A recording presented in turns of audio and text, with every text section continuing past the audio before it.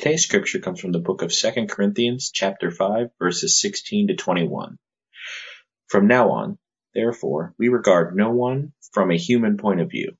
Even though we once knew Christ from a human point of view, we know him no longer in that way. So if anyone is in Christ, there is a new creation. Everything old has passed away. See, everything has become new. All this is from God, who reconciled us to himself through Christ, and has given us the ministry of reconciliation. That is, in Christ God was reconciling the world to himself, not counting their trespasses against them, and entrusting the message of reconciliation to us. So we are ambassadors for Christ. Since God is making his appeal through us, we entreat you, on behalf of Christ, be reconciled to God. For our sake he made him to be sin, who knew no sin, so that in him we might become the righteousness of God. This is the word of God for the people of God. Thanks be to God. Yes, thanks be to God, indeed. Thank you so much for being here. This is the final installment of our sermon series called Strength to Love, based on the book written by Dr. Martin Luther King Jr. almost 60 years ago now. It's been a blessing to share in some of Dr. King's sermons and to share in some of his vision and to dream together about how we make this church and this community better, more fully reflective of those around us, greater capacity for hope and healing. I'm so grateful for each of you for being part of this. I'm grateful for our brothers and sisters who were part of the Racial Reconciliation Work Group who helped give birth to the dreams that we've shared over this series. But something was very important to me. I think it is worth your pastor standing up and talking about the reality of racial challenges that happen in our world today and the call of God on our lives to be part of the solution. But I also think that it's important to have a diverse set of voices involved in the conversation. We modeled that in the work group that was shared together. I say all this to tell you that it seemed most fitting and most appropriate to invite a dear friend of mine to have the final say in this series. His name is Reverend Dr. Clarence Brown. He's a pastor and has been for years. Dr. Brown has served as a district superintendent, a local church pastor. He's actually served not too far from here in Annandale, and now is in the Tidewater area. He has been a friend, and though he would never be so bold as to say it, I am grateful that he has become a mentor to me as well. And so, my friends, it is with great joy I introduce a man who himself is filled with joy, a man who is funny and kind, and above all is wise. Please join me in welcoming my friend, Reverend Dr. Clarence Brown. Grace and peace be unto you in the name of our Lord and Savior, who is Jesus Christ. I am honored to have been asked to share this morning in the riches of the gospel with you on this human relations, on this King observation, on this Sunday where we gather together to consider our common ministry. I'm thankful for you and our common ministry, for we, my friends, are all United Methodists, part of a larger body, a cloud of witnesses that seek to do good, to do no harm, and to stay in love with God, a community that seeks to do all that it can in all the ways that it can to love our God, to love our neighbor, and to serve God's world. So I ask that as we gather this morning, we give thanks to God for our common ministry, for we do have this ministry. And let me give a word of thanks to your pastor, for he and I share a wonderful relationship that has spanned the years.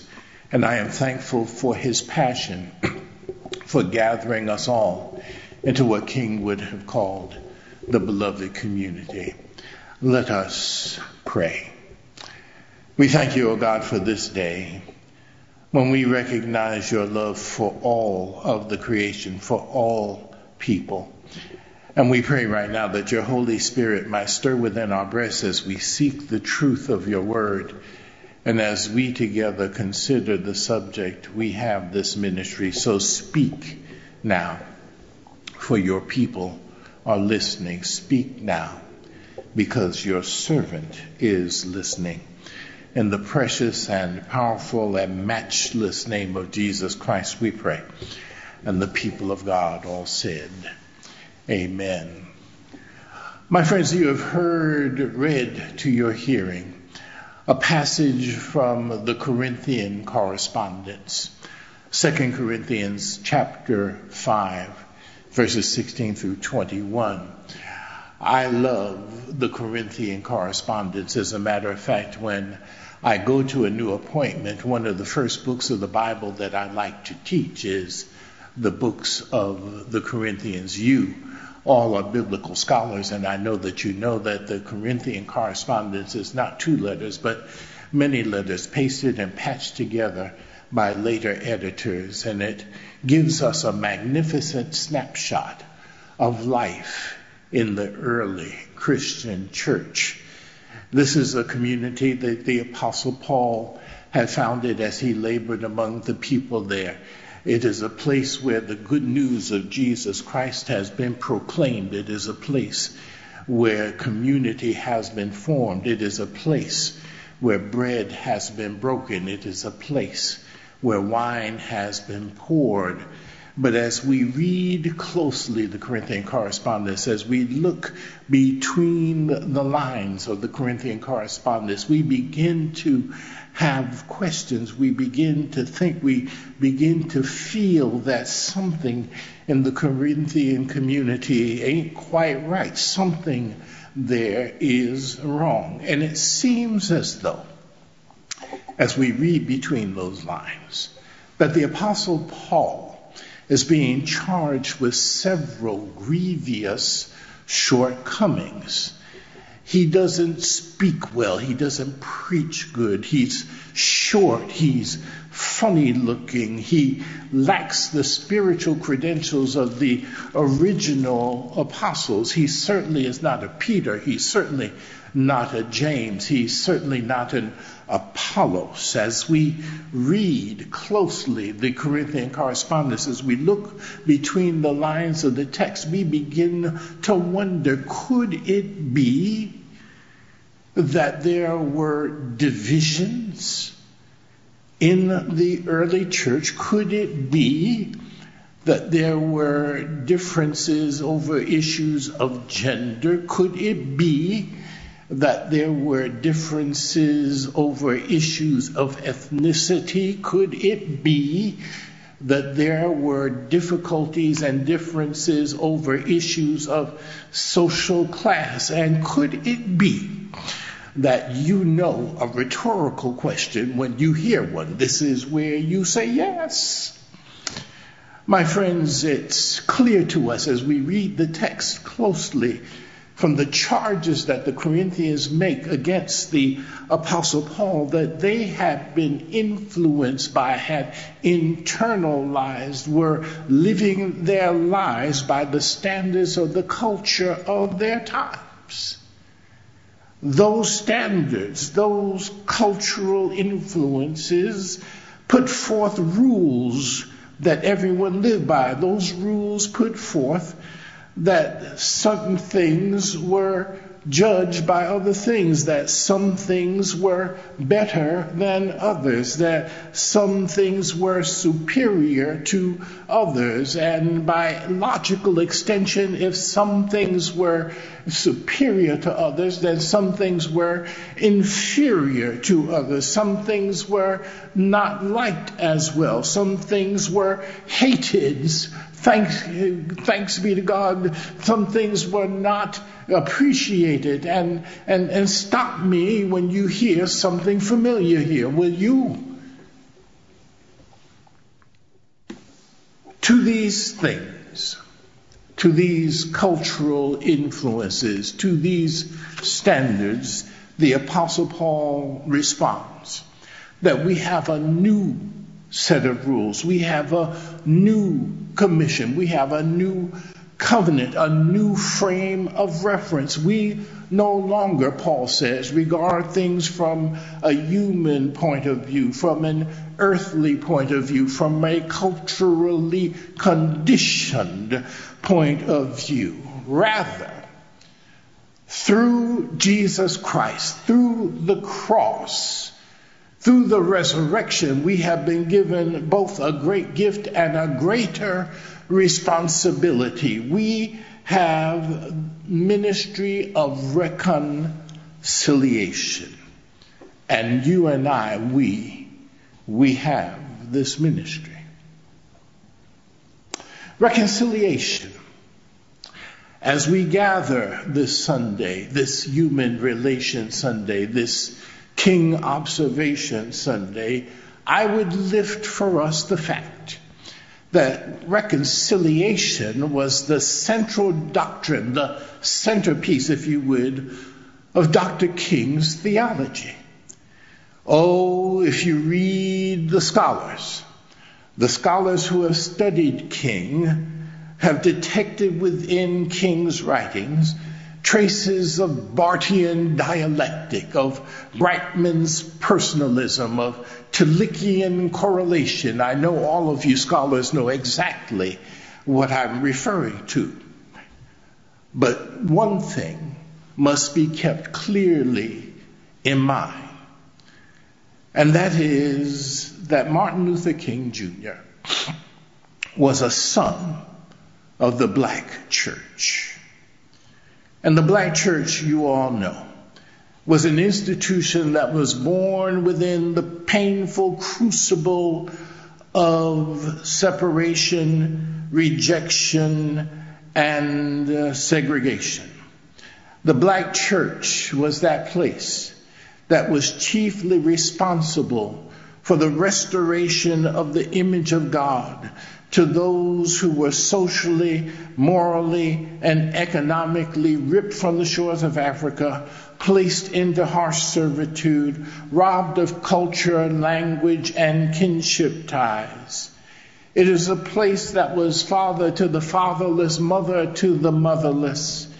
And it was a place where the Spirit of God anointed the faithful to preach good news to the poor, to heal the brokenhearted, to preach deliverance to the captives, the restoration of sight to the blind, and to proclaim the acceptable year of the Lord. And we have this ministry.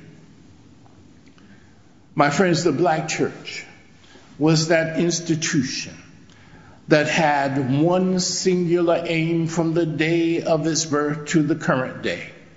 And that is the liberation and restoration to the full image of God, to those who have suffered the ravages of racism, sexism, classism, and violence such as that which we have experienced in the not too distant past.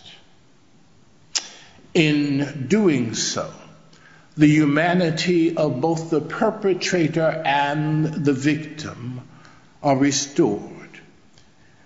Martin Luther King sought to bring together black and white, rich and poor, and forging a creative synthesis that he termed the beloved community. And we, you and I, we have this ministry. Dr. King saw this restoration, this reconciliation as his mission. And he located the problem of evil, such as he saw it, as manifested in all the isms of our day. Not so much in particular individuals, but in social structures, in the normative social values that perpetuated segregation, poverty, and war. In his work, Dr. King, whose intellectual curiosity was intrigued and fed by scholarship, was interested not so much in creating a new systematic theology as he was in putting the treasures and traditions of theology in service to the church.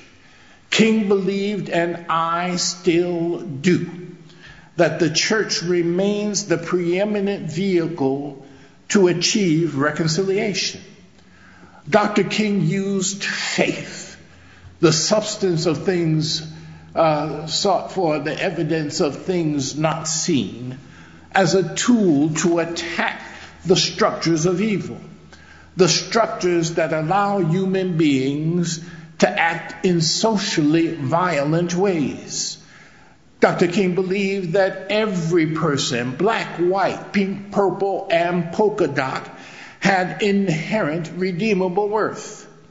And Dr. King sacrificially dedicated himself to that cause and to the service of people, and called the church, called you, called me, called us all to that same service to the world. And we have this ministry if we authentically respond to the journey that Dr. King so willingly took. Reconciliation. There's that word that we are challenged by. Since you are all biblical scholars, I know that you know that the Greek for the word katalasso denotes a change from a state of enmity to one of friendship, the healing of a broken relationship, a radical change in which an intimate and personal relationship is first established, then broken, and then renewed. There is here a suggestion that a real relationship did exist, and let us be clear that the essential meaning of reconciliation, the essential engagement of the word katalasso, points to the relationship between us and God and us with one another. The radical transformation of that relationship that has been broken by sin and by separation. And the ultimate restoration of those relationships, and all of this, Paul says, is from God, the master reconciler, who has entrusted to us the ministry of reconciliation. Yes, my friends, indeed, we have this ministry. And I don't want you to be fooled, my friends. This ministry is not for the faint of heart or for the thin of skin. This is hard work. God's tough one action item agenda of reconciliation is replete with detours, dashed dreams, and dead ends. And I would share with you this morning but a few. First, due to historical patterns of racial and social and residential segregation, we have been isolated and separated from one another. This separation has forged a certain we-they frame of mind amongst us. Our values, our commonality is not engaged when we are separated from one another. I can't tell you the number of times I've had a well-meaning colleague come up to me and say, you people could certainly teach us something about worship. You people really enjoy yourselves when you go to worship. You people. This tells me that even as Christians, we don't have a clue about how we individually and separately see the world. Our frames of reference, our value systems have been developed in isolation. Our differing ways of experiencing and thereby interpreting the world are based on our race, based on our gender, based on our nationality, based on our culture, based on economics, and a host of other factors. And when our experiences do not intersect, isolation results, and isolation is one of the major roadblocks to reconciliation. Yet, we have this ministry. Injustice, a word we hear a lot of in our day and time, is another strong impediment to our coming together and plays a major role in our social and residential isolation that we must somehow overcome. Systematic injustice is at the heart of our social inequities. Injustice determines where people may live, where people may work, where people may play, where people may live their lives out. Who makes decisions that affect people's lives? What sort of education people might expect to receive, and what people may dare to hope for in life. This barrier is insidious because many of us are so socially unaware of it. We inherit it. Our respective positions on an uneven playing field influence our need for the reconciliation, and yet, my friends, we still have this ministry. And exhaustion. I don't know about you, but there are several times along this journey when I have just been flat tired. Feel too weakened by the constant onslaught of it to be able to stand up and respond. I have seen this movie before, many say. I don't have great hope for how things are going to turn out. But my friends, we are given the gift of the Holy Spirit and spiritual renewal and trust in the Christ that leads us ever into the fray. We have this ministry. So you may ask, Clarence, how is this done? How is this great ministry? How is reconciliation accomplished? Well, I don't know, but I sometimes liken it to the difference between watercress and chitlins. What do you mean, Clarence? I'm glad you asked me. Now, I know why black folk like chitlins. I am sometimes mystified at why white folks like watercress, but I can tell you why we like chitlins. Why is that? It is because there was a time in our history when African Americans couldn't get nothing else to eat. The ham, the bacon, the tenderloins, all of that went to the big house, and everything that was left over went down to the slave quarters. All that was left over were the seemingly inedible intestines of the pig. But my people ate them, and they survived. And that's why every January 1st, you will find me at somebody's table with a plate of chitlins, collard greens, black-eyed peas, macaroni and cheese, cornbread, hallelujah, and hot sauce. For you see, that meal is more than just good eating. That meal has an almost sacramental importance. It has meaning. As much meaning as when we gather as the church militant and the church triumphant at the table of the Lord, at the Eucharistic supper, where we are called to remember and give thanks.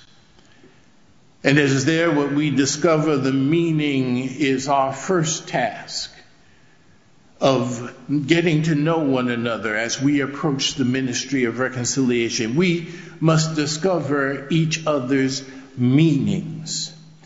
We must discover why our heritage and our tradition are so important to us, the signs and the symbols that guide us along life's journey. And then when we have discovered those meanings, we must do the work of appreciating those meanings, and then we must do the most important work, which is creating new shared meanings. I think this is what Paul is referring to when he says, if anyone is in Christ, he is a new creation. And from there, my friends, we move outward to reconcile neighborhoods, communities, cities, states, nations, and ultimately the world. And we have this ministry. Oh yes, my friends, we have been granted both the great privilege and the greater responsibility to enter into partnership with God as God presses the divine one-item agenda, that of reconciliation. But we cannot do it apart from the one who calls us to table, the same table where chitlin and watercress, bread and wine are served, where grace is abundant, where we stand and we sing, on Christ, the solid rock I stand, all other ground is seeking sand. In Christ, there is no east or west, no north and south. In Christ, if I had 10,000 tongues, I could not thank God enough for the ministry that He has given to us. If I were Chinese, I say Odia. If I were Danish, I say Mingatong. If I were Italian, I say Grazie. If I were French, I say Merci beaucoup. But since I am who I am, and since we are who we are, we can only stand together hand in hand and say, thank you, God, for this ministry you have called us to. In the name of the Father, and the Son, and the Holy Spirit we pray. And the people of God at Ebenezer all said, Amen.